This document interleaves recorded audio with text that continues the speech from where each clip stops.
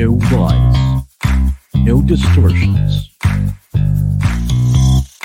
just the facts and the truth about issues that matter. Facts First with Christian Esguerra. Good evening, I'm Christian Esguerra. Welcome to tonight's episode of Facts First. This is a 3 times a week program that we have. Usually we do code switching on this program, but for tonight we're going to speak in straight English because our very special guest for tonight is someone very knowledgeable about the problem of disinformation, which is our topic for today. He is a Frenchman. And still, if you have questions for him, because the problem of disinformation is very pervasive, and I suppose based on your reactions after we launched or posted the publicity materials about this particular episode, a lot of people engaged already. Many comments were posted as well as questions. But keep those questions and comments coming during the program. We devoted the entire program for this particular topic of disinformation and how bad disinformation has become here in the Philippines, especially in light of the recent election campaign, the May 9, 2022 elections. So without further ado, I'd like to introduce our special guest for tonight. He is the Chief of Party of the Initiative for Media Freedom. He is also the Country Director of Internews. I'd like to introduce to you and welcome to our program, Mr. Greg Kahailia. Good evening, Greg. Thank you for joining us tonight. My pleasure. Nice to be with you. Okay. Greg and I think we've been part of at least a couple of forums in the past month, right? The topic was often about disinformation and how to combat it. Now, I decided to invite Greg for tonight's episode because he has a lot of data that he can share with us, which he had shared during those forums that I mentioned to you. And I think this would be useful for those who would like to be familiar about the problem of disinformation here in the Philippines. But before that, perhaps you can give our audience an idea of what Internews and the Initiative for Media Freedom is all about, Greg. Thanks, Christian. So Internews is an NGO. It's an international nonprofit. We are active in around 100 countries, partners across the globe. And really our raison d'etre, our main purpose is to support independent media and more generally to support healthy information ecosystem in our partner countries. And when it comes to the Initiative for Media Freedom, which is the main program implemented by Internews in the Philippines, it is a program supported by USAID, which is essentially focusing on 3 objectives. The first one is to defend and protect media freedom, which include media safety, an important issue in the Philippine context. The second one is about disinformation, indeed, and I'll explain probably a bit later how we approach this question. And the third objective is to work on self-regulation of the Philippine media sector. Okay, so let's go straight to the point. So your group, in particular Internews, has been conducting or tapping other experts to help you in this research about disinformation. Let's talk about the problem of disinformation in the Philippines today as we speak. How bad has it become? As you know, Christian, the Philippines is really one of the first countries where the potential of destabilization of disinformation for political processes in general, for elections in particular, was noticed back in 2016. There is this famous quote of a Facebook executive commenting on 2016 presidential election, describing the Philippines as the patient zero of the war on disinformation. We know that a toxic actor like the company Cambridge Analytica, which was deeply involved in misuse of data harvested by Facebook, the whistleblower of that company referred to the Philippines as the petri dish for his company. So the Philippines has been a testing ground for disinformation operators for unfortunately quite a long time. Did it get better or worse? What data tend to show, if you observe the evolution of disinformation patterns between 2016 election, 2019 midterm elections, and then 2022 elections, the indication is that disinformation is spreading horizontally between political groups, between stakeholders in general, spreading vertically between various levels of elections, from the national to the barangay level elections. It's also another characteristic of the Philippine disinformation landscape is also the incredible diversity of types of disinformation, because disinformation is a very broad concept, right? You can be talking about organic disinformation, political supporters spreading disinformation, thinking it helps their candidate. You can be talking about professionalized disinformation operators contracted by politicians or by other forces.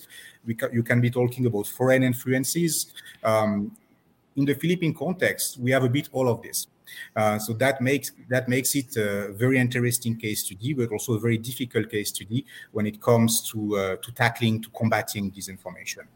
Okay. Aside from the diversity that you mentioned, what else is with the Philippines that made it the so-called patient zero in this disinformation war, the so-called petri dish, or as you put it, the testing ground? Why us? There are really various possible explanations, and it's probably a combination of a bit all of those. One of them is definitely the internet penetration and the prevalence of social media. We're talking in the Philippines about an average of 11 hours a day spent on the internet by Filipino users, which is the longest time worldwide. We're talking about over 4 hours and 15 minutes spent on social media every day. Here again, the longest time worldwide and twice the global average. So this huge prevalence of both internet and social media certainly plays a role. I will say, I will advance the hypothesis that the fact the Philippines is an English-speaking country also play a role, particularly for professionalized disinformation operators who want to test their method. It's an easy ground because people speak English, right? And then I would say there are other aspects which make disinformation operations particularly attractive for operators here. One is related to the weaknesses of the political model of the Philippines. The Philippines is one of the very few democracies in Southeast Asia, but it has some vulnerabilities. And one of these vulnerabilities is definitely the dynastic and clientelist dimension of the Philippine democracy, which means that elections are very much personality driven, which means that disinformation works particularly well.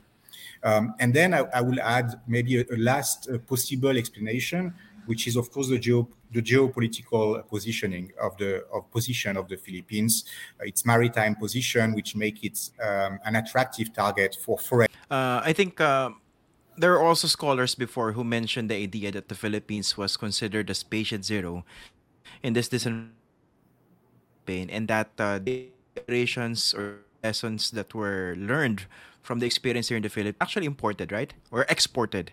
How true is that? Oh, two, sorry. Yeah, how true is that? That the operations that were conducted here in the Philippines were actually exported in other countries. What I can what I can tell you is that our humble level as an NGO, certainly we are learning a lot from the experience of Philippine organizations, civil society organizations, media, obviously, academic organizations. There are quality and a quantity of research and effort against disinformation in the Philippines, which is unlike anything I have seen anywhere else. And we do use the Philippine experience in our organization, Internews, to inform the design of programs in other countries. I was recently talking to a few friends, journalists in France, about the issue of disinformation, and there was quite a consensus that there is a lot to learn, including for European operators, from the Philippine experience. Absolutely. Now, the fact that Facebook was also made free in the Philippines, was that, how big a factor was that? Well, that certainly contributed to the prevalence of social media. If you look at Filipino internet users, or Filipino social media, internet users, yes, that's correct. The ownership of a Facebook account is quasi universal. 99% of Filipinos who are on the internet have a Facebook account. And as we mentioned earlier, the social media prevalence fueling obviously the potential of disinformation of the social media platforms. It played a role in making the Philippines tempting ground, a tempting testing lab for disinformation operators. Yeah. But is there also something unique about the Philippine experience compared to, let's say, how disinformation campaigns are run in other countries, in other territories? I'll say really, in my view, I don't know if academic researchers will agree with me on this, but in my view, what is really characterizing the Philippines is not something which is necessarily unique. It's the scale and the volume. Or if you want to put it in another way, is the fact that factors which exist in various other environments are all converging here in one single country. I mentioned earlier the diversity of operators, of disinformation operators, domestic, foreign, private, public. Um, I mentioned the spread of disinformation between various levels of elections, between various political groups, the importance in the social media landscape here of micro influencers and influencers in general, which have become a very important issue, very important vector of disinformation. And of course, the prevalence in the Philippines of issues which are not directly related to disinformation, but are both worsened by it and worsening it, such as the question of safety of journalists. All that makes it. So it's a big mix of factors which makes the Philippines quite a unique case for people studying and working on disinformation. Okay, so what's unique with the Philippines is the scale and the volume of disinformation as mentioned by Greg. But how about the fact that there are certain state actors that are also involved in the propagation of disinformation? How big That's is that a factor in the Philippines? that's not unique to the Philippines, but that's definitely one of the elements of that diversity of operators I mentioned. The involvement of public figures in disinformation campaign, and more generally on what we call digital, the question of digital safety, right? I mean, then if you look at the past election cycle or the ongoing election cycle, since we are in the post-election phase, there is another characteristic which relate to the digital aspects of election, which is not disinformation, but cyber attacks. And when it comes to cyber attacks, you have exactly the same diversity of operators. You have cyber attacks which forensic organizations have been able to attribute to private operators, private hacking groups, but you have cyber attacks which have been connected to IP address related to public institutions. So both for disinformation and cyber attacks, we notice the involvement of private operators, of public operators, of Filipino operators, and of foreign operators. But for example, in the Philippines, does Internews have any data or any idea of how pervasive this involvement of certain government officials, personalities, or state actors in the spread of disinformation? We do not have detailed data on this because that requires a level of forensic approach of disinformation, which require technical means which are out of the scope of what we can directly do. What we are interested to monitor though is the use of disinformation by public figures. Whether or not they were at the origin of disinformation, it's very interesting to monitor the way those disinformation campaigns can be repeated, can be amplified by public figure. I take just one example during this election. There was this very problematic page, XSOX, which was spreading disinformation related to the electoral process, presenting forged documents as if they were leaked from the Smartmatic and the Comelec servers. It even eventually led to some arrest by the NBI, by the PNP. That page, that specific page, was quoted by a senator, Senator Jaime Marcos, during a session at the Congress as somehow a proof or a source or a valid source of information indicating that there was a problem of fraud being planned, being organized, orchestrated by the Comelec. So that's a very concrete example of a disinformation online in a relatively limited group. I think that group XSOX had by the end of January around 16,000 followers, but which gained considerable momentum, being amplified, being made public, being legitimized by a public figure. And of course, as a senator, Senator Amy Marcos is also the chairperson of the Senate Committee on Electoral Reforms, right? So that in itself puts more weight in her credibility or the lack of it, depending on how you look at it. I'm going to read a comment coming from one of my former students. His name is George De La Rama. His question is, how come other countries are able to fight disinformation and were able to elect progressive leaders, but the Philippines can't? I think this includes a lot of assumptions, right? Uh, Perhaps you can answer a related question first. Are there any country? Is there any country that is doing better in terms of fighting disinformation? And then we go straight to the question of George. I think there are interesting elements to look into in all countries, but what is clear, absolutely clear at this stage, is nobody has found the silver bullet against disinformation. Everyone is testing. Everyone is constantly trying to reinvent their approach and their model, because this is what disinformation operators themselves are doing. They are constantly testing the system, constantly finding new way to undermine democratic models and the societies they are targeting.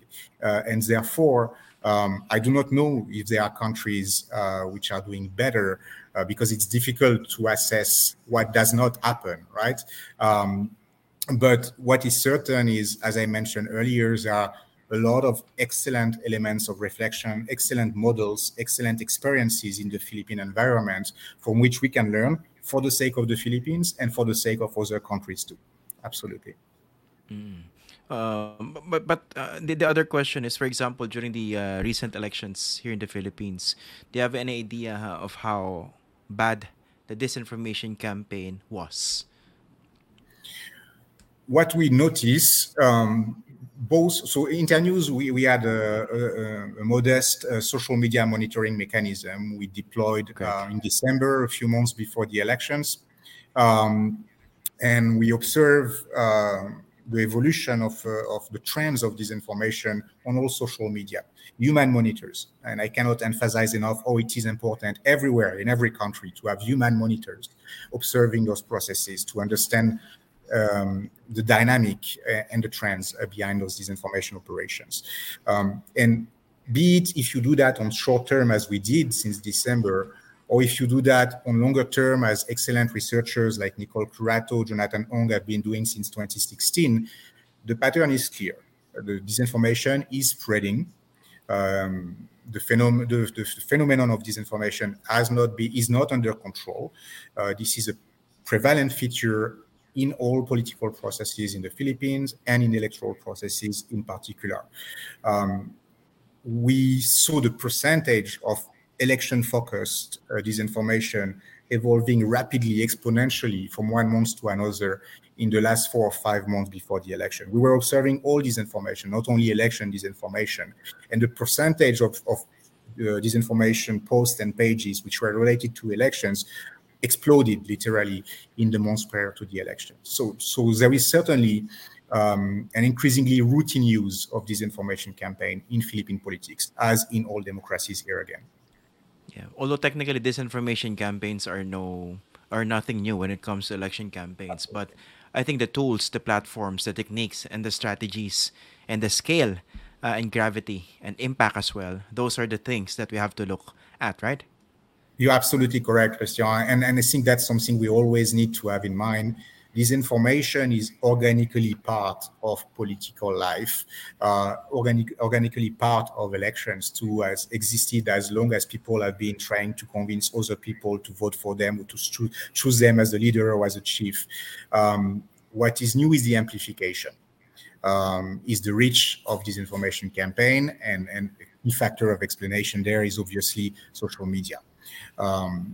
Today, through a disinformation campaign, you can not only ensure to reach millions of people, while you will reach probably a few hundred without social media, but you can also make an audience captive with that phenomenon of information bubble, of echo chamber. You can make sure that people who are already convinced will be increasingly more convinced and will have less and less access to alternative sources of information, which of course strengthen the phenomenon, worsen the phenomenon of polarization, which is also one of the features of the Philippine political landscape. Here again, not unlike other democracies, but yeah. Okay. So, in a while, we're going to talk specifically about the platforms that have been that are being used to spread disinformation, basically to spread lies. But first off, I'd like to ask you this basic question, and personally, this is a very troubling question to ask. Are we losing the disinformation war here in the Philippines? Um, I don't think so. I don't think it's time to decide who has won and who has lost this war. Um, the notion of war on disinformation is highly contested and disputed in my field of work. Some people feel that the warlike terminology is not appropriate. There are different opinions on this, and I won't enter that debate. But I do believe we are attending a great battle for democracy of the scale that we have seen in the 30s and 40s, in the 1940s, 30s and 1940s in Europe with the rise of fascism. That's the kind of threat we are talking about, something which is a vital threat for the democratic model. We have a lot to lose if that war, if it's a war or not, is lost. So that's a priority in my view, but it's too early to say it has been won or it has been lost. It is definitely the moment to reflect on what works and what doesn't, and to see how we can do better, and to anticipate or to base our strategies on the fact that we need to work both on short term, because if we don't work on short term, there won't be a long term for democracy. If all democracies worldwide fall in the hand of populist authoritarian leaders, there won't be a second chance. So on short term, we need to indeed contain as much as we can this terrible phenomenon, but we also need to reflect deeply on the long term and how to better equip citizens of our countries to resist the temptation of disinformation. Okay, there's a question for you here, Greg. Aren't your team afraid of the possible actions that the incoming administration might do to NGOs such as yours? We are a duly registered organization in the Philippines. We comply with all the requirements of the Philippine law. Internews work in complex environments, some of them much more risky for NGOs than the Philippines are. War-torn countries, countries with failed state. In the Philippines, we have been able to operate and implement our programs without issue to date, and we hope that to continue.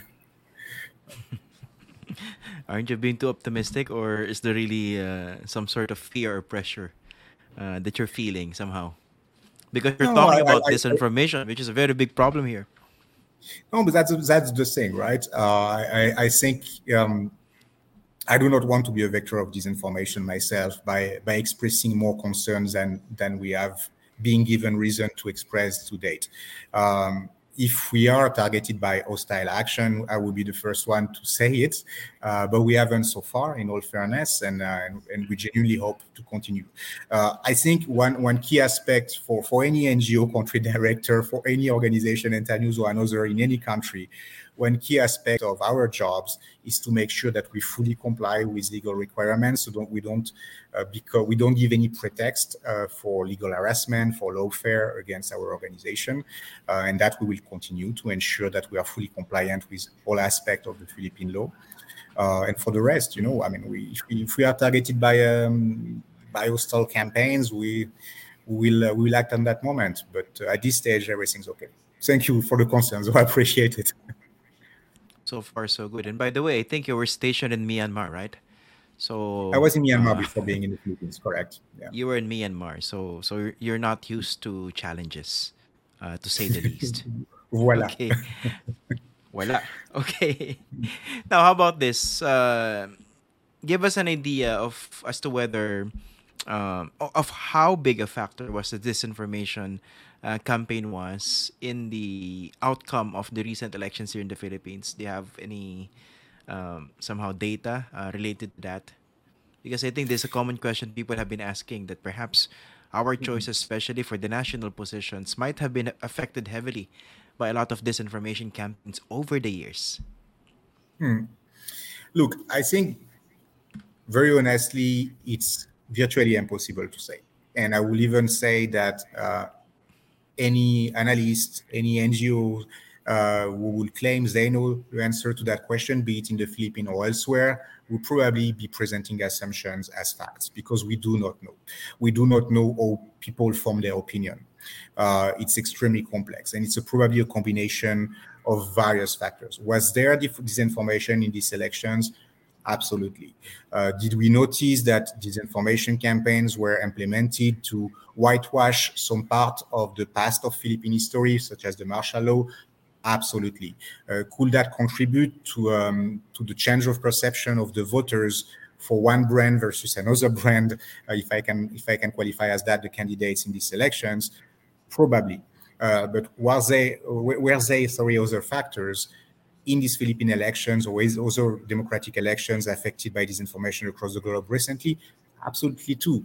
We know, for example, that the grotesque economic inequalities affecting societies like the Philippines and other democratic societies play a role in that frustration of voters and what some people have called the revenge vote.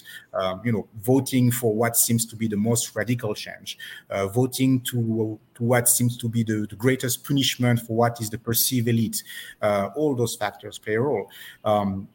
I think it's fair to assume in disinformation play a major role nowadays in the way the public opinion are formed in democracies, but it's impossible to quantify.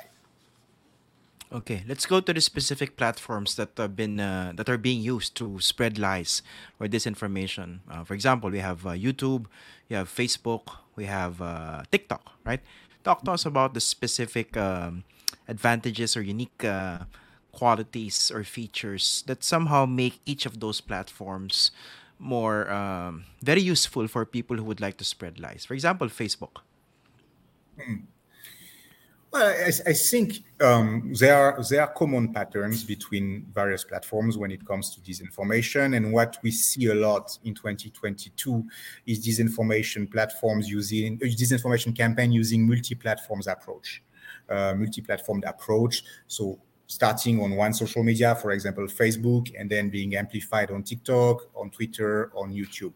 What we do notice certainly is the rise of video as a support for disinformation. And it has at least two possible explanations. One is it is attractive to the consumers of information and disinformation, but also it is much more difficult to monitor. There are hundreds of ways to hide disinformation in an otherwise perfectly acceptable video, which will fall, which will really pass the screening of algorithm and not be detected. So we see a lot of video-based disinformation, more and more of it. We see the evolution really on a monthly basis in the pre-electoral period. And some platforms are better equipped for video support than others. TikTok has seen a major rise of disinformation for this election, for example. But in general, what we see is the same disinformation operators, notably the largest one, are present on all social media, have accounts on all social media, and adapt their messages to the various platforms and support. But are they equal in significance? I mean, the platforms that are used for disinformation, or for example, TikTok has become the main battleground for disinformation, so to speak. Has it taken over, for example, YouTube or Facebook? In terms of users, no. Facebook remain the main platform in the Philippines. YouTube is getting close. TikTok has been the most downloaded platform in the Philippines in 2020, but has not reached the same number of users yet. What I think is interesting to observe is the way the platforms seem to have taken some lessons from 2016 elections. We have seen much more proactive policies from the platform in 2022 Is that enough? Certainly not, but much more than in 2016, much more awareness, much more action from the platform, partnership with news organizations, partnership with NGOs like Internews. I can take also the example of the decision of Google and therefore YouTube to suspend political ads ahead of Philippine elections, decision taken in December. So they are trying to do a better job, I would say. And on this, the biggest platform have been leading, and the less used platforms are following, but essentially following the same models, trying to build partnership with civil society and Philippine media organizations. Okay. You mentioned the more prevalent use of videos for disinformation. Can you cite examples of how somehow a seemingly innocuous video can be used for disinformation? Are we talking here of, let's say, simple videos about instructions on how to cook or how to improve your hair on a bad hair day, Yeah. for example, and then in the middle It of can the presentation you can insert certain political content? Is that it? It can absolutely be that. It can absolutely be that. And actually, what you're describing is not only true at the level of the disinformation video, the disinformation post. It's true at the level of the page or of the disinformation profile. In several instances, pages which have been created for completely non-political purpose. Mom and pop blog. It can be a cooking blog. It can be a sport coach suddenly shifting, using their influence, their reach. To support a candidate. And I'll come back to this. But to reply your question specifically on how you can hide disinformation in a video, there are actually technical ways to avoid detection by algorithm, using background music, playing the video a bit faster. But there is also one way which is extremely difficult to contain, because it's really at the limit of disinformation. It's the use of emotions. Video which won't necessarily have a clearly stated political message, but by the combination of certain images and certain music, for example, will generate an emotion around a political figure or an historical figure, which de facto make them part of the political campaign, even if there is nothing which will allow to directly consider that as falling under a campaign strategy. So Okay, that's you that's an mentioned interesting. Go ahead. okay. Sorry. So it's very difficult really to detect here. So basically, it's getting worse and worse as days go by, and I'm not sure whether we're equipped with enough tools or wherewithal to actually deal with this. We're going to talk about the solutions toward the end of this discussion.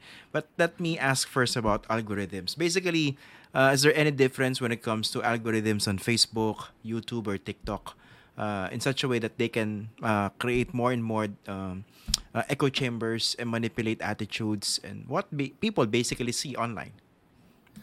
I wouldn't be able to go into technical details here, but we know that some platforms, Facebook notably, have been exploring way to burst a little bit the information bubble, and expose the followers to more diverse information in their feed.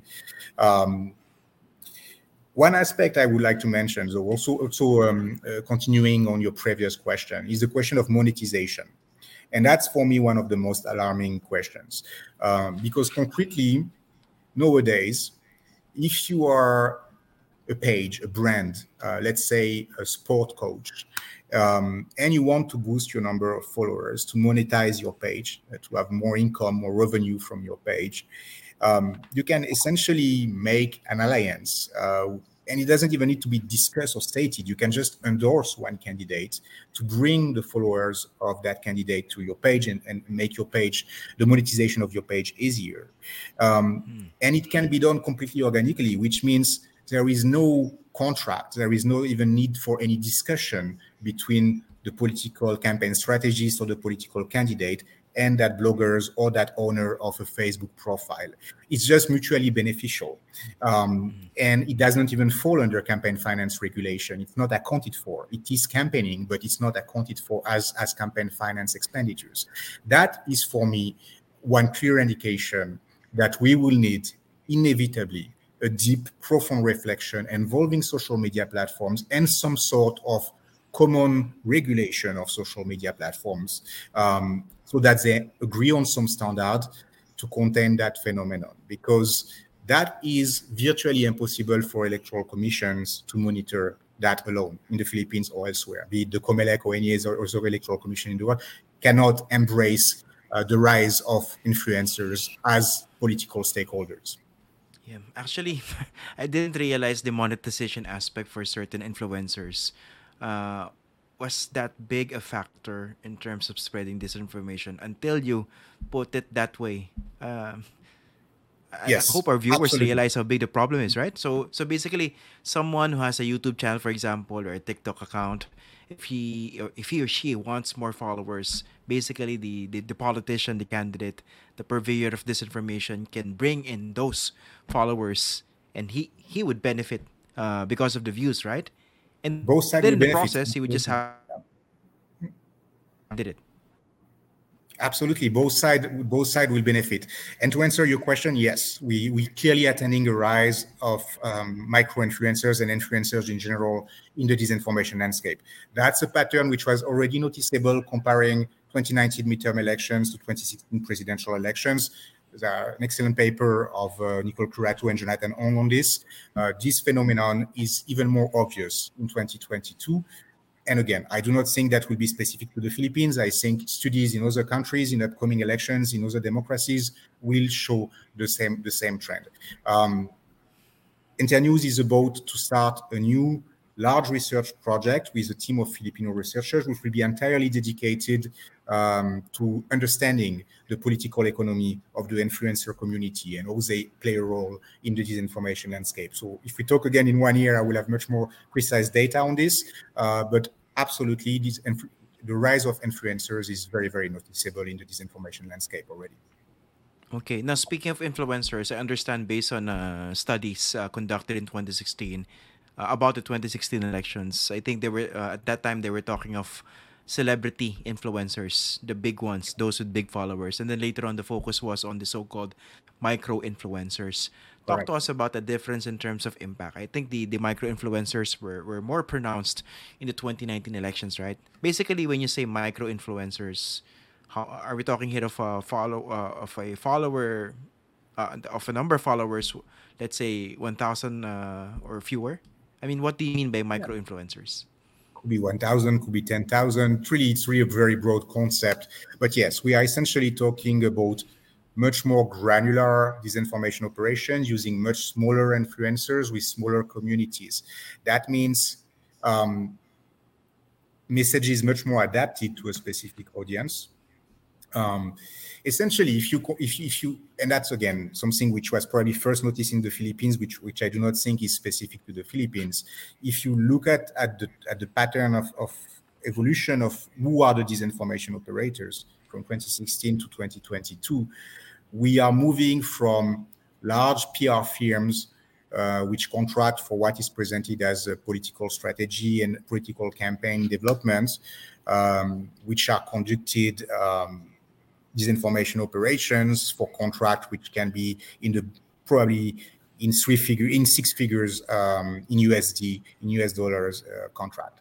When we shift to micro influencers, we're talking about people which either are not paid at all because of monetization or can be paid $50, $100, but hundreds of them, possibly thousands of them, with again much more granular messages and much more widespread reach, and also making the work for organizations involved in trying to track and identify and name disinformation operators like Internews much more difficult because we have to deal with thousands of operators instead of just a few.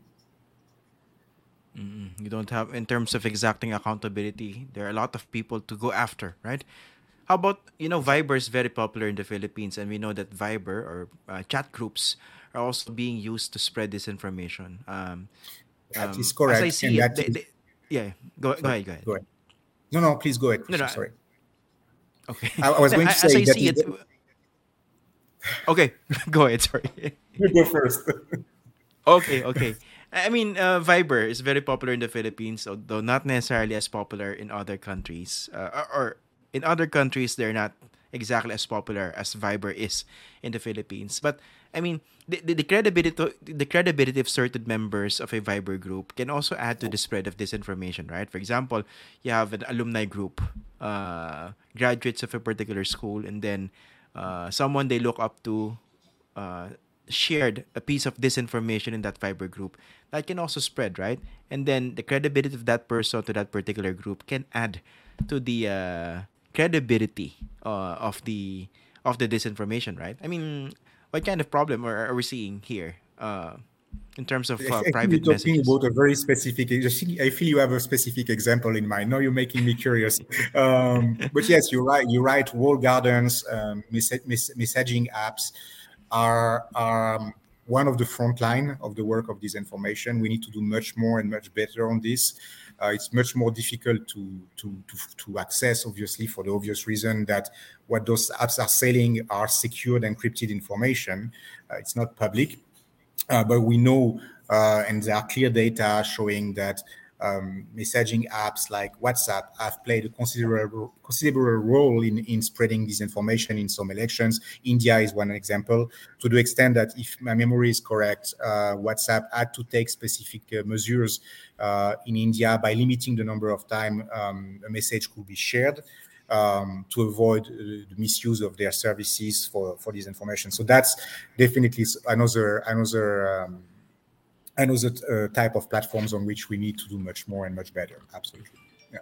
Okay, now let's talk about solutions. Okay, very Yeah. specifically, usually a lot of people see the effort of news organizations, together with the academe and other members of civil society, in terms of addressing the problem of disinformation through fact checking. Honestly, is it working, and is it enough? That's a good question, and that's a difficult one. As I mentioned earlier, there is no silver bullet against disinformation, and fact checking is not a silver bullet either. Do I believe fact checking is necessary? Absolutely. Well, first, there is a key principle we need to to really have in mind here. The whole principle of disinformation is to undermine the very notion of truth.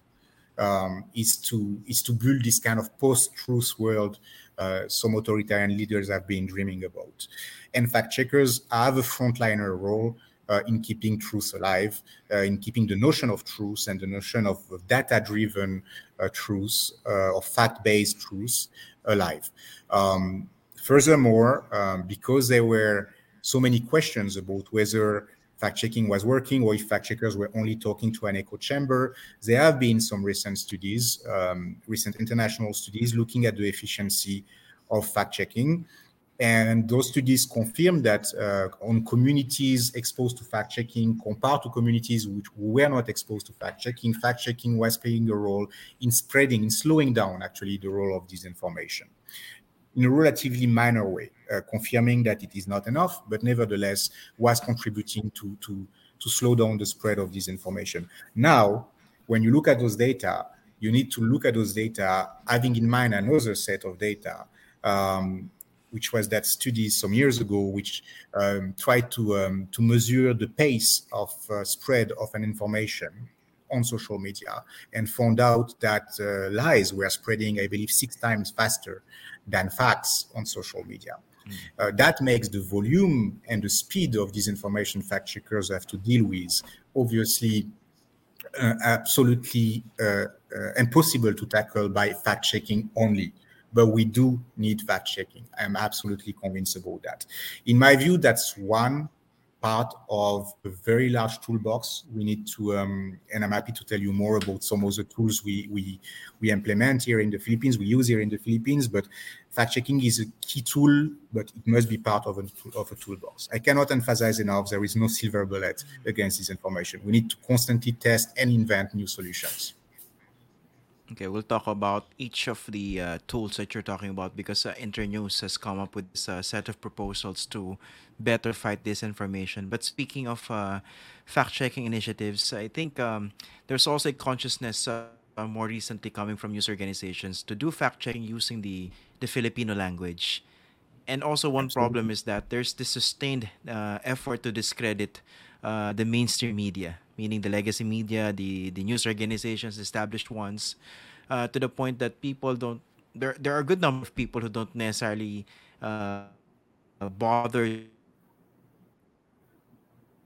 to read the fact checking articles anymore, because once they see that it was they automatically say that it's not something to be believed, right? I mean, how It's do you deal with biased. that? Yeah. There's a sustained attack on the credibility of the media, and then to the point that they won't even bother to look at the fact checking reports. Yeah, no, this is a very important question, Christian. And Internews work on a project called the Philippine Fact Checker Incubator, where we work with existing Filipino media, which are going through a mentoring process to then seek accreditation of the International Fact Checking Network and become official fact checkers. And we talk very much with our Filipino media partners, and there is definitely an ongoing reflection, notably after this election cycle, about how to better reach, and notably better reach people the less likely to spontaneously go and read the fact-checking pieces. And that requires, in our view, a few things. One is to reflect about the support. For example, I'm a firm believer that edutainment approaches combining education and entertainment work well, make a product which can be a bit intimidating. A fact-checking pieces can be a bit intimidated for someone who is less media literate or less IT literate. Using tools like edutainment, possibly meme, video, certainly, all that can help new users being reached by fact checking. We should not abandon the idea of fact checking just because the current support of fact checking are not necessarily as efficient as we hoped in reaching the audiences which are the most vulnerable to disinformation. We need to rethink the support, but not necessarily give up on the principle of fact checking. Okay, let's go to your toolbox. So you said, of course, he has been trying to emphasize to those of you who are watching, listening, there's no silver bullet to deal with this problem, which is very, very grave, even in other countries. But when it comes to this proposed toolbox, what else can we do aside from sustained fact checking? So aside of or beside fact checking and myth busting, um, and I have to say here that I've been talking a lot about election disinformation, but those tools are important in non-electoral period too. Take the example of COVID-19, around which we have seen a lot of disinformation happening too. So beside fact-checking and myth busting, one key aspect is, for example, media and information literacy. And I would say for each of the tools I will mention, you could imagine a short-term approach and a long-term approach. Let's start with fact-checking. On the short term, we need more media doing fact-checking and quality fact-checking. But on the long term, what we really want is everyone to be a little bit of a fact-checker. First, every journalism student, but every citizen on the longer term. So here you can really combine a short-term approach and a long-term approach. Media and information literacy, same principle. On the short term, it's urgent, it's crucial to reach out to communities in general, all communities, and equip them with the tool to detect with disinformation when they see it, to resist disinformation, to have a critical reading, critical thinking when they are exposed to disinformation. But on the long term, it's clear that we will not make the economy, if we want to rescue them, to salvage democratic model, we will not make the economy of a reform of educational systems and educational curriculum, integrating the issue of disinformation and critical use of social media. A third tool, I will mention the third and the first one together because for me they are interrelated. There is a question of investigating disinformation and the question of algorithm accountability. What do we mean by investigating disinformation? We simply need to know who is behind disinformation. A lot of work on disinformation is focused on the symptoms of disinformation, on the demand side of disinformation, on the consumers, and it's important to work with the consumers. But we need to be much more proactive in working on the supply side of disinformation. Who are the disinformation spreaders? Are they private? Are they public? Are they domestic? Are they foreign? And they need to be exposed. People need to know who is trying to undermine their democratic model. Essentially, disinformation in an electoral context it's an act of sabotage of a key infrastructure of a democracy, which are elections. It's fundamental rights of the citizens. to know who is trying to undermine their democratic models. So therefore, it's important to research constantly the issue of disinformation, because we know very few on who is spreading disinformation, and we need to constantly continue those research efforts. And that leads me to algorithm accountability. Once we have those data, once we find who is spreading disinformation, we need to have a very proactive dialogue with social media platforms about actions they can take, about their responsibilities to take action to tackle disinformation. And that must be a very critical dialogue. I think there are two excesses when it comes to discussing the role of social media in disinformation in the Philippines and elsewhere. One is to consider that social media are entirely responsible to fix the problem. And one is to consider that social media can do anything and should not be bothered with that. I think we here, as on many other aspects, we need to reach some middle ground. We need to understand that there are key aspects of this information which cannot be fixed without a proper cooperation with social media platforms. But in the meantime, we cannot rely exclusively on social media platforms to fix that problem. A fifth tool, I have six to propose, if that's okay. Yeah, A go ahead. fifth tool, which is probably the most historic raison d'etre of my organization, Internews, is simply to invest and support fact-based, data-driven, quality journalism. And I would say it's even more essential now after this pandemic, which, to use the work of a famous Filipino journalist, has constituted an extinction event for Filipino media, for the very vivid Filipino media landscape. We need to make sure that media which are doing work consistent with quality standard of journalism, ethical standard of journalism, using data, using fact verification, are given the mean to survive economically and as a model. And there are various ways to do that, which I can explain more in detail if you'd like, but we are exploring a few right now in the Philippines, and some of them are really encouraging. Just to finish with... Okay. Yeah, Go with the six yeah, first. to Okay. finish with the toolbox, the sixth tool is policy advocacy, and here really in the broad definition of policy.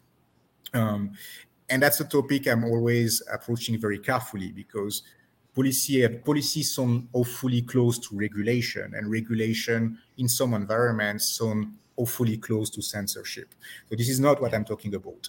Every policy advocacy should be done keeping in mind the principles of internet freedom, but there are aspects such as self-regulation of the media sector, media citizen engagement mechanism, media councils, etc., which can be extremely useful in the fight against disinformation. I'm done with Okay. my toolbox. Sorry, Christian, I was a bit long. No. I wanted you to finish the presentation regarding the toolbox. But for example, when you talk about the social media platforms, I think based on some of the comments I'm reading here, some are proposing a law that would exact accountability from those who are actually spreading fake information, and perhaps something that can hold the big tech companies more accountable, because it's their platform. Those are private companies, but what they do is imbued with public interests, and they are being used to actually propagate lies. We know that, for example, Facebook, Google, YouTube in particular, and even TikTok have come up with certain remedies, but we know that they are not enough, right? What else in concrete terms can be done? What do you think? For example, automatic takedown of posts. We know Facebook has been doing that, but of course we know that as in any fight here in the disinformation war, it always comes late because of the fact that lies spread. Greg, Sorry, yeah, the did you hear me, connection was Greg? misbehaving a little bit toward the end, but I think I got the Yeah, gist. yeah, yeah. Thanks to So Sky no, Cable. yeah. Thanks to Sky Cable for the um, bad internet throughout this program. Okay, go ahead. um, Look, I mean, I can tell you what I think here, and just to be clear on that, I'll express really a personal opinion, but my personal opinion is yes, we won't be able to avoid some sort of common standards through regulation for social media platforms. Now, what I deeply what I'm deeply convinced about is it should not be at national level, because that would be the open door for censorship. I think we need some international standards applied to all platforms, um, to, to make that a level playing field between all the platforms. Also, because if you just apply that at national level, it just will trigger relocation of some platforms and won't change much. But yes, I do believe that on the long term or on the midterm, because it's not long term anymore, given the importance of this crisis, there will need to be a very serious, deep discussion with social media companies about their responsibilities. If you own a bar, if you own a club, and you don't have the proper security at the door, or you don't have an aid kit, and something happened to one of your customers, you're legally responsible. Yeah, that's If true. you are the owner of a publishing house and you are spreading lies and defaming some political figures, for example, you can be sued. None of that apply to social media platforms, really. And on the other hand, they are the biggest club and the biggest publishing house. So I think there is a reflection to have there, which, in my personal view here again, is unavoidable. Now, on the shorter term, one thing I would love to see social media platforms do more. First, I think what they are doing, engaging media organizations, is going in the right direction. But when it comes to the question you mentioned, the algorithm and its role in taking down problematic posts, it's clear by now that the algorithms have huge limits between the disinformation posts, which are not caught by the algorithm, and the non-disinformation posts, which are false positive and are mistakenly caught and taken down by the algorithm. We know that we can't rely exclusively, or even to the current level, which is not exclusive. There is a combination of human monitoring already and algorithm monitoring, but we need much more human monitoring. That's very clear to me, and that's something which we would like to see a more concerted voice, a group of voice, encouraging the social media platforms to do. Higher, higher, higher. You need media, you need the social media monitors, you need human monitors to catch disinformation on your platforms. Yeah, that's true. Because, for example, if you talk about the standards used by Facebook, you're basically talking with a computer. You're not Yeah. talking with a human person, and that particular entity at the other end of the line, for example, doesn't understand the context within which the disinformation is spreading in your country. Yeah. So that's the reason why you are proposing more social media monitors Yeah. to Yeah, basically and better understand the context. you know, I, I, I want to say, because I really feel I need to be fair. Um, I've been talking for some years now with representative of the social media companies, people at country level like us, people based in the Philippines in the current on this case, and I'm actually optimistic because among the staff of social media companies, among the Filipino staff of the social media platforms you have mentioned, there are extremely good willing people who really realize that there is a need to make better, to do better, and are really conscious of their responsibility and trying to move the needle in the right direction in their own companies. They need to be supported.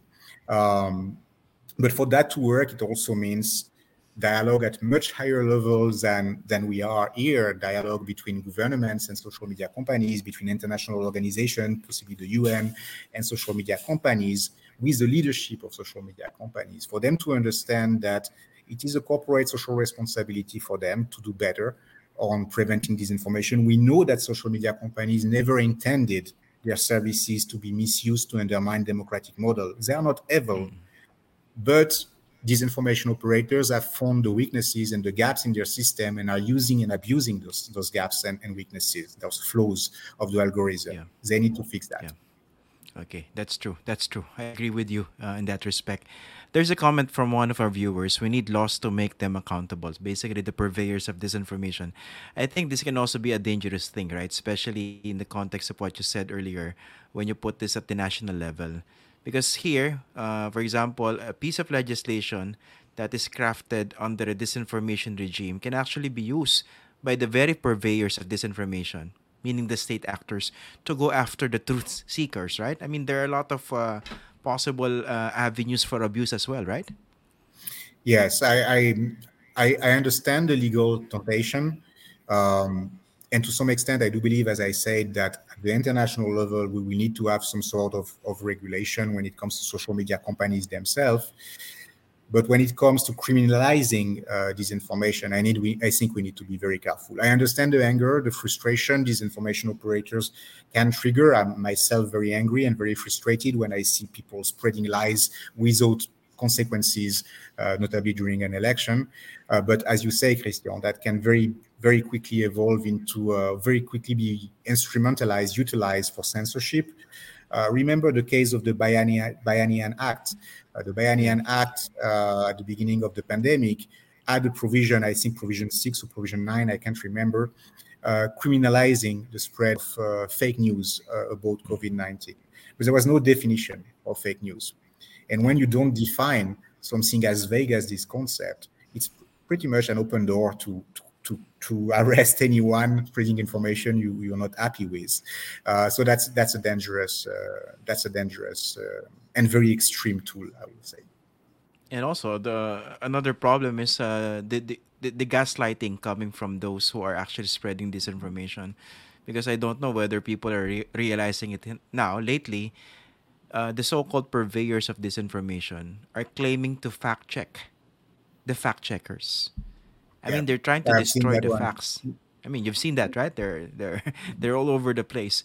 So I mean, how do you deal with a problem that mutates by the second? I mean, there are a lot of avenues for them to spread their lies, and I don't think we have sufficient imagination as we speak to be able to deal with those problems, right? But here, there's a question coming from another viewer.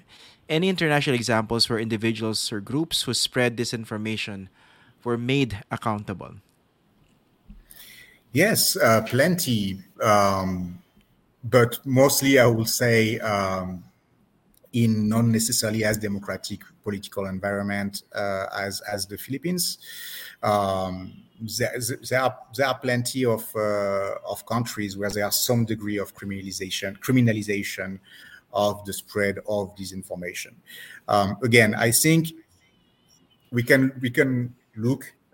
We can have a comparative study of legal frameworks, and actually, that's a very interesting research project we should consider having. Um, but what really is the concern for me is the definition of the concept of Mm. disinformation, the definition of what is fake news. If that would be an easy definition, we will not be where we are today, struggling with this problem as we are. It is a very vague concept. And this is where I do believe in a more educational and less sanction based approach. If we give the tool to citizens for critical thinking, for critical reading, if we put the data and the facts at the center of the dialogue about what is information, what are news, if we teach the users to make the difference between an opinion piece, which is extremely important, but different of an investigative fact-based piece, for example, Mm-mm. we probably are going to have a greater impact than by criminalizing and face much less risk to see a leader we disagree with using that piece of law against a journalist doing his work, for example, or Okay. work. Now, of course, in terms of developing the critical thinking of the people, of the public, of the citizenry, you would need schools to be able to do that, right? The effective teaching tools as well as media, right? Now, in terms of developing that kind of critical thinking to distinguish between fake news and truthful information, how early should school start? And are as there early are as there best possible. practices in other countries that can be adopted here? Um, as early as possible, no doubt on As early as that. possible. Yeah, and certainly not waiting for university or for dealing with young adults. But in general, I also think that more generally we need to introduce political science in school curricula at a very early stage. What used to be called civic education is still called civic education in some countries, in some educational curriculum. We need to young people are politicized at a very early stage nowadays, and I think it's important to give them the tool to understand politics, to understand how government works, to even expose them concretely to that. We could imagine that school visits in government institutions, observation of parliamentarian session, for example. It's really, and of course, dialogue and understanding of how social media or algorithm work. All that should be done as early as possible. I mean, kids are accessing outlets and social media platforms at a very early age now. But to reply your previous point, Christian, yes, definitely media and information literacy, critical thinking needs to go through formal education, but there are other ways on shorter term to re-inoculate some critical thinking in the citizenry through media and information literacy campaigns, which do not necessarily need to go through the formal education curriculum. I really say we need both. On the short term, we need media and information literacy, helping people to better understand how the social media they are using works, why they essentially seeing one type of news in their information feeds, these kind of things. And then we need to invest on future generations, and that will take 1 or 2 generations probably to go there. So we really need both, because we do not have the luxury of the time anymore when it comes to combating disinformation. It's an emergency. And by the way, does your group have any program for training trainers to be able to teach children in the formal education sector We on do how not. to spot fake news? In the Philippines, we do not work yet, and I hope that will change one day with formal education. We do have several media and information literacy campaigns implemented with our Filipino partners. We have Community Online Barangay Hub, which is kind of coordinating those media and information literacy efforts. We are encouraging greater dialogue between citizens and their media. We have supported media citizen engagement councils or mechanisms such as the Cordillera Media Citizen Council, which was created in December. We have an information tipping platform for citizens, also called Barangay Hub. That's a reporting tool for citizens to share with their community media the information they'd like to see covered. And we also have a tool, totooba.info, which allows citizens to report this information directly to Internews so that we can process those data and discuss those findings with social media platforms. But at this stage, unfortunately, we do not have a formal partnership with formal education institutions in the Okay, Philippines. we're nearing the end of our program, and I'd like to read a couple of questions and comments. I think they're very relevant. First, this one, I think this is a valid concern. How much did the long lockdowns or the pandemic lockdowns affect the spread of disinformation? And yeah, another very good question from your audience. In our assessment, considerably, the exposition of Filipinos and of everyone worldwide, for that matters, to social media as a quasi-exclusive source of information was amplified by the lockdowns and by the pandemic and the various forms of quarantines globally. In addition, people, as we all know, we were all in that situation. We were all looking for information on the pandemic, trying to figure out when the lockdown will end, trying to figure out if there was the beginning of a solution. And people were going naturally towards social media for that, particularly when they were locked down. And of course, there was a lot of disinformation specifically about the pandemic and later on about the vaccines circulated on social media too. So this is really a very good question, because this pandemic has been both worsening the phenomenon of disinformation and weakening democratic models for plenty of reasons. And one of them is that it's very difficult to organize elections in the context of a pandemic. So it has been too rough year for defenders of democratic models. Yeah. How about the troll farms or the so-called line troll networks? What would be an effective approach against them? Here, I think I mentioned at the very beginning of our conversation that disinformation is an umbrella concept, but in reality, it covers so many different realities. And even the concept of troll farms cover different reality. Are we talking about a team of campaign activists contracted in the Philippines to spread disinformation for one candidate? Are we talking about a troll farm based in a foreign country and spreading disinformation?